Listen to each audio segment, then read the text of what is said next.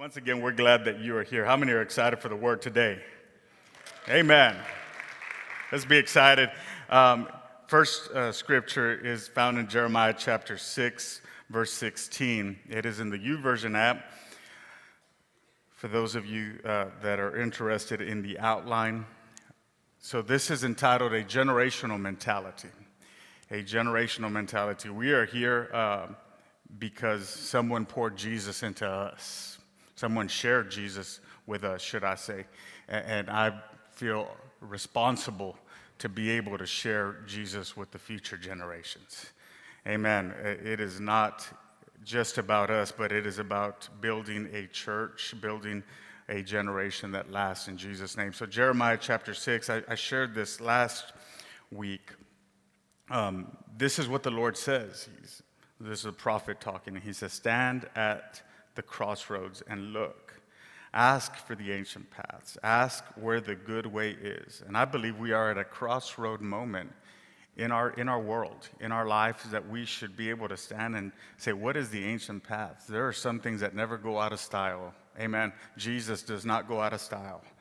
Ask where the good way is and walk in it, and then you will find rest for your souls. I believe this is something that is so important and that resonates with us, because in a world that lives on the edge, it is important for us to know that there is a promise from God for us to have rest for our souls, and it is found in Him.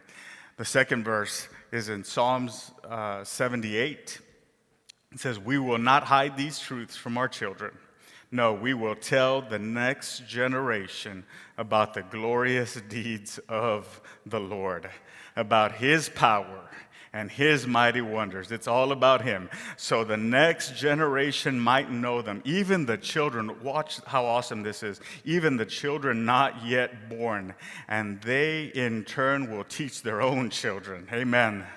So each generation should set its hope anew on God, not forgetting His glorious miracles and obeying His commands. Amen.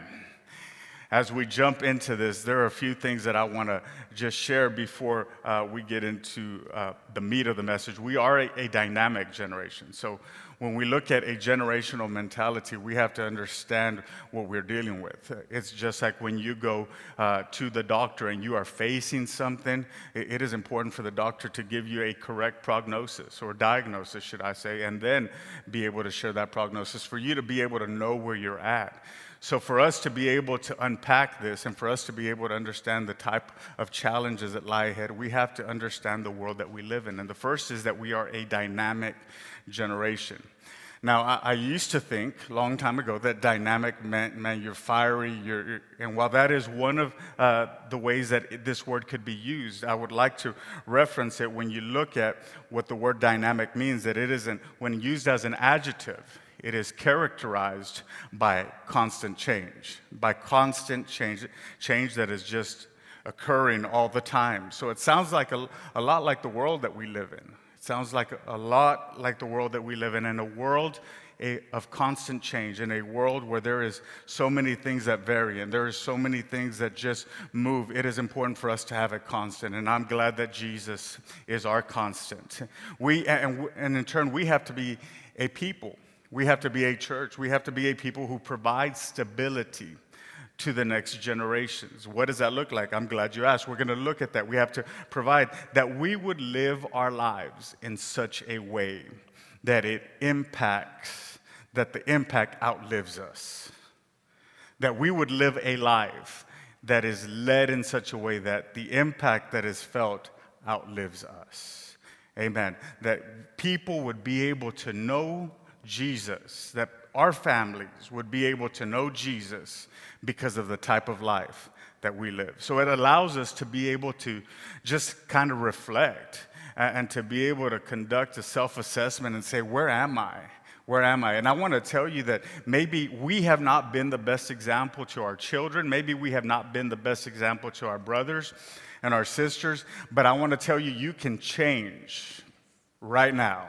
You can make a decision today to be able to change the trajectory, change the course of the life that you have lived, change some things in your family by the way you carry yourself from this moment moving forward. So regardless, I understand that there are some residual things that we will be able to harvest or be able to reap from some bad decisions that we may have made, but I want you to know that you can change what you are reaping if you change what you're sowing. You can change what you're reaping if you change what you're sowing today. So when we look at God, He identifies himself in Scripture as a generational God, not as a God that was just intended for a group of people, a specific people in a specific time, but we understand that he is a generational God. Exodus chapter 3 and verse 15 tells us, God also said to Moses, say to the Israelites, the Lord, the God of your fathers, the God of Abraham, the God of Isaac, and the God of Jacob, has sent me to you. So this is Moses when he is receiving the instructions from God to go into Egypt. But God identifies himself when he shows up to Moses. And he said, Moses, I'm not only your God, but I want you to know I was Abraham's God. And I was Isaac's God, and I was Jacob's God, but I'm your God also.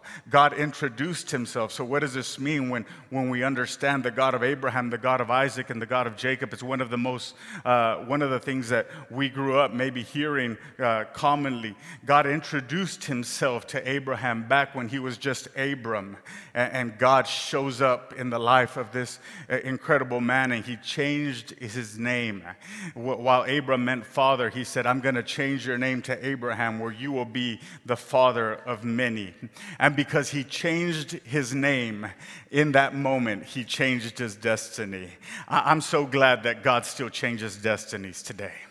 I'm so glad that he still changes destinies, that while you may have been going through something right now, that God can change your name. He can change your destiny. He can change your marriage. He can change your family. He can change your business. He can change your career. He can do it all. There is no part in our lives where he will not go. He can change. You may be headed down one path, but he can reroute, amen, your future with greatness today if you will just embrace it. And because Abraham believed God, and the Bible says it was counted to him for righteousness. It was not that he was righteous, but God counted it as righteousness. And he was labeled a friend of God. And because he lived a life that just exemplified faith and exemplified who God was, his son Isaac then got to know God. He was able to familiarize himself because he saw the example in his father, and because Isaac saw that when it was Isaac's turn to be a dad, then came along Jacob, and Jacob met God also. And it is incredible to know that he was not just the God of my grandfather. No, he was not just the God of my father. No, he's my God, but you're my God also. That was the experience that Abraham had. That was the experience that Isaac had, and that was the experience that Jacob had. They got to know God for themselves. And can I tell you, that is God's will for our lives. That you may have be fourth or fifth generation, or you may be the first generation, wherever you are at, that you would be able to continue and pass the torch, amen, to somebody else in your family and say, I want you to know God the way I've known God. I want you to know his goodness the way I know his goodness. I want you to know his faithfulness the way I know him. I told one of our small groups during the week that we will go through stuff in life, regardless if you serve God or not. Why wouldn't you want to hold on to God's unchanging hand in the midst of everything, in the midst of the world that we live in the midst of the chaos that we face? I need to hold on to the stable God that never changes. In him there is no variableness nor shadow of turning. I need God. I need God. So Abraham knew him. Isaac knew him, and then Jacob knew him. So it is important for us to understand that 3 different generations that are outlined here. We are a dynamic generation, a constantly changing generation. But also, it's important for us to know that we are a diverse generation. So not only are we dynamic and changing, but we are a diverse generation. We have 5 generations living in the same house, in a 3-bedroom house. And while there are countless things that we don't have in common, that while we see things, regardless of where you fall in this spectrum, that we would have some values as people of God, that when we come together, that we would understand there are some common values, that our faith would be the same, that our beliefs would be founded on the same God, but yet we're vastly different. In many ways. So let's look at a few of those that are outlined for you in the YouVersion app. You have the silent generation, then you have the baby boomers, and then you have Generation X. And when you look at their lives, they could be commonly, this is just a general common statement. It doesn't mean that it's everybody. It's a slower paced life. When you look at faith, there's some shared values amongst this generation. When you look at trust, there's a high level of trust. You remember when a handshake was good enough to make a deal? Now we need to sign contracts, and you have to read the fine print. There was a high level of trust. There was just some things have changed. When you look at the morality, we had some high moral standards that have diminished as time has gone by. So then you see the millennials, and then you have Generation Z. And we're just glad that they're in church today. But for them, life is frantic. For them, the faith is at the margins. So, some don't understand what they believe or why they believe. When we look at trust, it's broken because they have been part of this society. They have been part of this world. And when we look at morality, there's moral tolerance that was not present in past generations. So you have all these different types of people. So you have the silent, you have the baby boomers, you have Generation X, you have the millennials, and then you have Generation Z. But while we look at all the things that are different, let's also look at the possibilities that this presents. We have the possibility of 5 generations knowing the same God. We have the possibility of 5 generations knowing the same God. So we are a dynamic generation. We are a diverse generation. And then we are also a disconnected generation. What does that mean? In Judges chapter 17, verse 6, we look at an example of this. In those days, the Bible tells us that Israel had no king. All the people did whatever seemed right in their own eyes. There was no moral compass. There was no judgment of what's right or wrong. Nope, there was no direction, no sense of purpose. It was just everyone do whatever you want to do. Everyone did what they saw fit. It's whatever you want. And it kind of sounds like the world we live in today, because the enemy wants to distort God's plan of what a family is. The enemy wants to distort God's plan and his purpose for our lives by making us wander with no goal, with no sense of direction, with no purpose. But let there be a change that happens with us. Let there be a change that happens with us. Let us together, collectively as a church, make up our minds and say, we will not be a people that go without purpose or without any direction. No, we will live our lives founded on the principles of God's word. Let there be change that happens with us. Let there be a generation that says, as for me and my house, as for me and my house, as for me and my house, I don't know what you're going to do and I don't know what you're going to do, but as for me and my house, we will serve the Lord. We will live according to God's word and what he has established. I included this in there. Check out what Margaret Mead said. Throughout human history, in all cultures, parents and grandparents have helped their young understand life and future. However, I anticipate that a time is coming where technology, God help us, and culture, God help us, changes so fast that for the first time in human history, children will have to figure out for themselves what their values will be. God help us. God help us. So how do we combat this? How do we face the fact that we are living in a dynamic, in a diverse generation? How do we combat this? We have to have a generational mentality. We have to have a generational mentality. So let's look at what that means. In 1 Corinthians chapter 11, verse 23, Paul is talking to the church in Corinth, and he outlines this. He says, "For I received from the Lord what I also passed on to you." I have received from the Lord what I also passed on to you. So in other words, what I have received, I want to share it with you. What I have received is too good for me to contain. What I have received is too good for me to keep to myself. What I have received, I have to pass it on to you. I want to share it with you. The book of Joshua, it shares an incredible, encouraging story that I'd just like to highlight this morning, that God's people had a promise. Maybe you've heard the story that there was a land that flowed with milk and honey. And we are certain to see that what is taking place in the book of Joshua, the underlying struggle that is taking place in this book is not as much a physical one as it is a spiritual one, kind of like what we're facing here today. While we see a visible battle evolving, while they did have swords and while they did have spears and while they did have all this, while there was all this conflict that took place, the real conflict in the book of Joshua was not with the Canaanite people, no, but it was with the enemy of our soul. It was with Satan. When we look at what Canaan was, it was prime real estate property. You've heard the phrase location, location, location.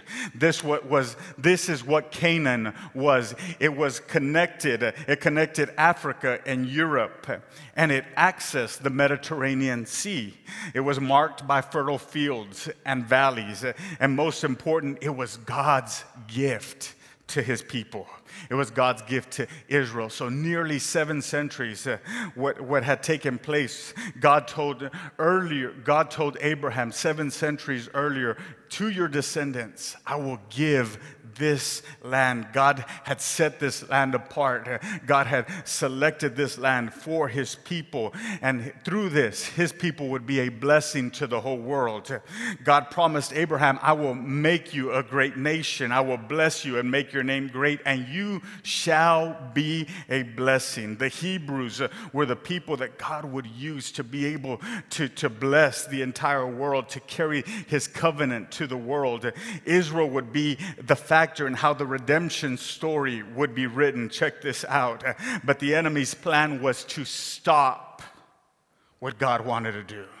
That's what he wants for our lives today. He wants to put a halt. He wants to put a stop to what God wants to do in our lives. So when Joshua took command, they began to make strides to live in the promise that God had for them after wandering in the wilderness. And soon they were at the Jordan River. So fast forward, and this was the moment they had been waiting for. How many times had they just gazed across the Jordan and looked at what Canaan was and said, could it really be that God has that in store for us? Some of them, like Joshua and Caleb, had been waiting for this for one whole generation. So what happened is when God opened the waters of the Jordan River, they didn't ask, they didn't hesitate, they didn't wonder. Nope, they hurried across with a shout. But before they invaded the land, God had one more word for them, and this is what I want to share. He brought the invasion to a halt, and there was 2 commands that were given as he prepared the Hebrews for the promised land. So imagine with me, God is doing this incredible work in their lives, and here they are at a stopping point. In Joshua chapter 4, we find the following. When the whole nation was finally across, God spoke to Joshua, select 12 men from the people a man from each tribe, and tell them, from right here, the middle of the Jordan, where the feet of the priests are standing firm, take 12 stones and carry them across with you and set them down in the place where you camp tonight. So imagine this with me. The Jordan River is parted, and Joshua commanded a dozen men, one from each tribe, to go and just select a stone, any stone. It didn't matter. But when you get that, return to the riverbed, and from that very area where the priest had stood, from where the priest stood, they took those rocks. And as the people watched, as this story is just unraveling before them, they saw them just taking these stones and maybe not understanding what is really taking place. What's the connection? But the Bible tells us that they stacked the stones. Joshua stacked the stones, and when the 12th stone was finally in its place, Joshua turned to the people and he urged them, and he says, in the days to come, when your children ask their fathers, what are these stones doing here? This is what he says, tell your children this, that Israel crossed over this Jordan on dry ground. Yes, God, your God, he dried up the Jordan waters for you until you had crossed, just as God did at the Red Sea, which he had dried up before until we had crossed. Can I tell you, as we stop, we have to remember the faithfulness of God. As we stop, what these stones meant was a sign of God's power in their lives. It was a sign that we have not made it to this point on our own.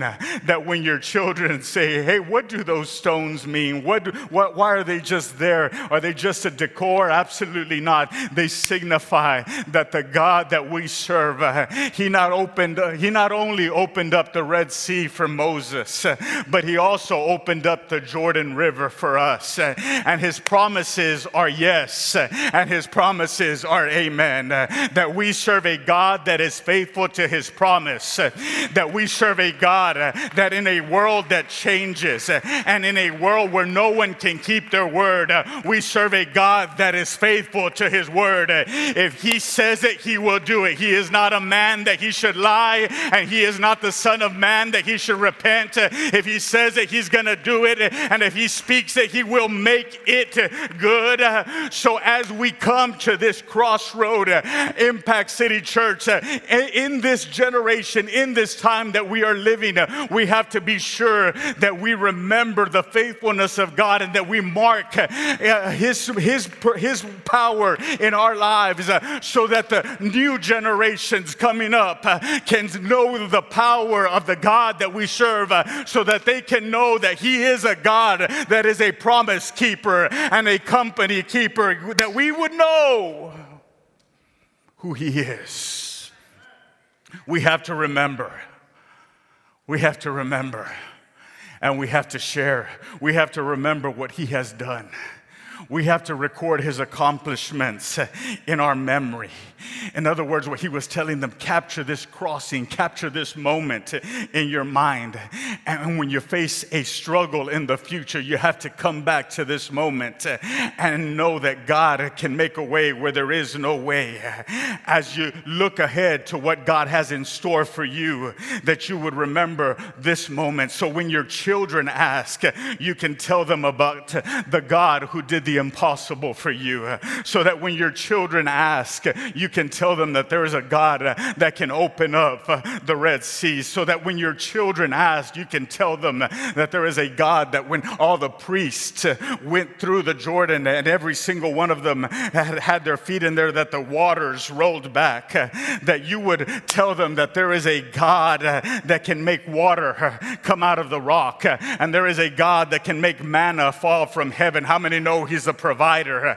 That they could know that there is a God that saved me from my addiction, and there is a God that saved me from my poor habits, and there There is a God that healed my marriage, and there is a God that restored our family. Long before you came here, there was a God who stepped in when all the walls were caving in. There was a God that put me back together, that held me, that we would sing of his goodness, amen, from generation to generation, that we would not keep it to ourselves, that we will not hide these truths from our children. No, we will tell the next generation and the generation after that, that if God tarries long after we're gone, that they'll still be able to serve God and know God because of the stones that we put in place, because of the lives that we've lived, that we will tell these generations so they may know God.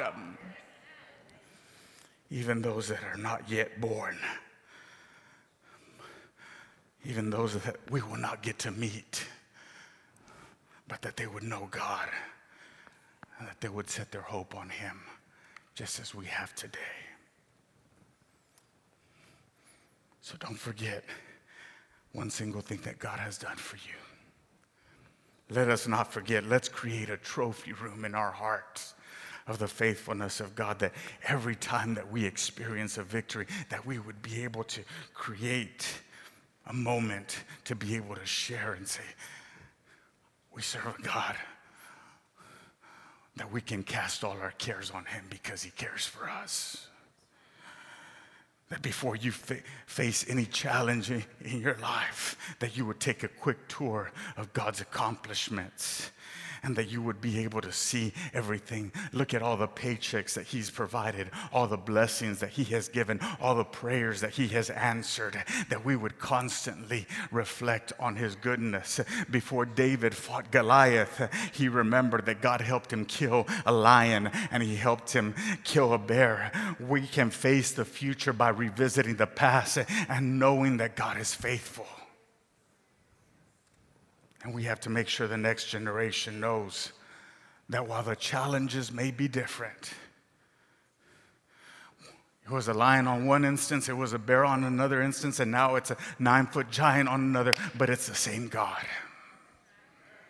That while challenges are different, that Jesus Christ is the same yesterday, he's the same today, and he is the same forever. Paul told his spiritual son, Timothy. He said, 2 Timothy chapter 2, he said, you then, my son, be strong in the grace that is in Christ Jesus. And the things that you have heard me say in the presence of many witnesses, and trust to reliable people who will be qualified to teach others. Someone has to take the torch. Someone has to take the torch. So as we become a generational mentality church, as we become a church that builds for the future, there are two important things. So how do we do this? How do we do this? We personally receive from God. And then we intentionally pass on to others. We personally receive from God. What has God done for you? Because your story is different, but I promise you, your story is incredible. Because the fact that some of us are here alive and breathing today is a miracle in and of itself.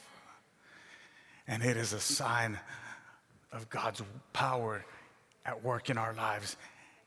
So I receive it, but I pass it on to others. Hey, you got to know God the way I know him. You have to know him the way I know him. We make an intentional effort to be able to pass it on to others. So what's important here is that you need to know this, that you belong. We belong. We belong. Don't let anyone tell you different. You belong. Psalm 68:6 says this. God sets the lonely in families. He leads out the prisoners with singing, but the rebellious live in a sun-scorched land. God sets the lonely in families. You're here with a purpose. You're here by God's design. Join a small group. Get connected. Join the dream team. There is room for you. You belong here. And the last thing is that we matter. We matter. You have value. If the worship team will join me. You have value. Tell that to yourself. When the enemy comes and tries to question your identity, you have value. After Jesus is tempted, when Jesus is tempted in the wilderness, the enemy came to tempt him and question his identity. He is still after the same for you and I today. He is trying to question our identity, but it is time that we respond. It is written. It is written. You are bought with a price. You matter. Paul told the church in Ephesus, in Ephesians chapter 2 and verse 10, he said, "For we are God's masterpiece. He has created us anew in Christ Jesus so we can do the good things He planned for us long ago." So not only am I God's masterpiece for the sake of breathing and for the sake of living, no, He created us anew in Christ Jesus so that we can do good things, so that I can serve Him, that I could serve people. A generational mentality is this: we personally receive from God, and we intentionally give to others. That people would come to know Jesus through our lives. That we would be able to impact this world because of the work of Jesus in our lives. That He would be glorified. Father, we ask You today that You would allow us to live a life that transcends generations. That You would allow us to live a life that makes an impact for years to come. That You would allow us to live a life that can influence for Your glory. And that You would be lifted up. For any that are struggling in this place, that Your grace, that Your power, that Your Spirit would meet them right where they're at. That You would allow us to make intentional choices from this day forward that would have a long-lasting effect. Renew us, restore us, change us, and empower us. Empower us to live the life that You have called us to live. I thank You for our children serving You. I thank You for our grandchildren serving You. I thank You in advance for our great-grandchildren serving You. God, and I thank You, if You tarry, for our great-great-grandchildren serving You. That they would know You the way You know, the way we know You. Let us be generational people that can make a difference in the lives of others. And God, today I'm thankful for new opportunities. I'm thankful today for giving us the privilege to be able to change some things.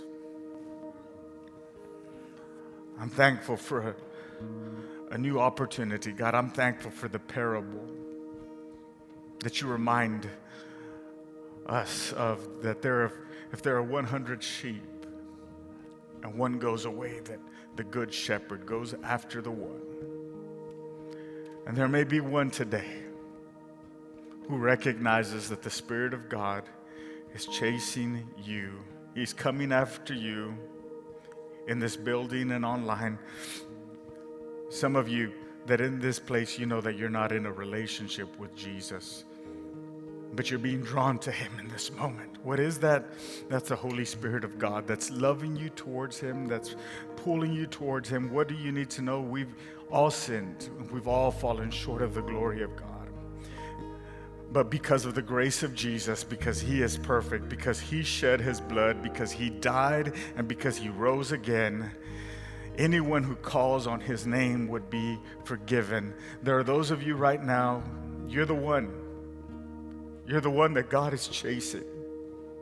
He's coming after you. He wants you to say yes to him. You feel far from him. You don't know where you stand with him. You feel guilty of your sin. But I can tell you that when you call on the name of Jesus, he hears your prayers. He forgives your sins. And you're here today because you're about to become brand new.